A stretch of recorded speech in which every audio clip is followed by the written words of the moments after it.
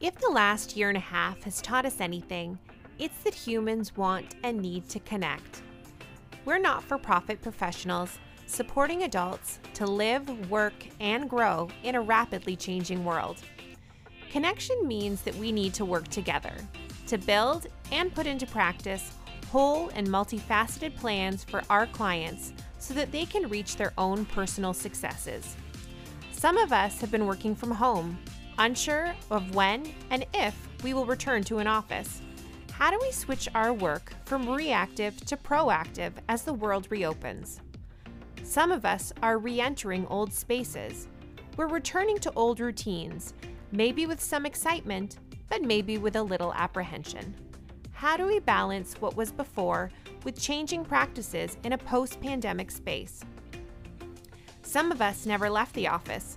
Essential work meant we continued to operate in essential spaces. As the rest of the world joins us, how do we adapt to their returning practices? Whoever and wherever you are, if you support adults in learning and life, the Getting Connected podcast may be for you. In the next few months, we'll explore how to manage moving from a virtual delivery to an in-person experience, how to find current and relevant referral information about reopening programs, and how to support both clients and staff whose values and expectations may have changed during the pandemic. Grab a coffee, give us just a few minutes of your workday, and let's connect.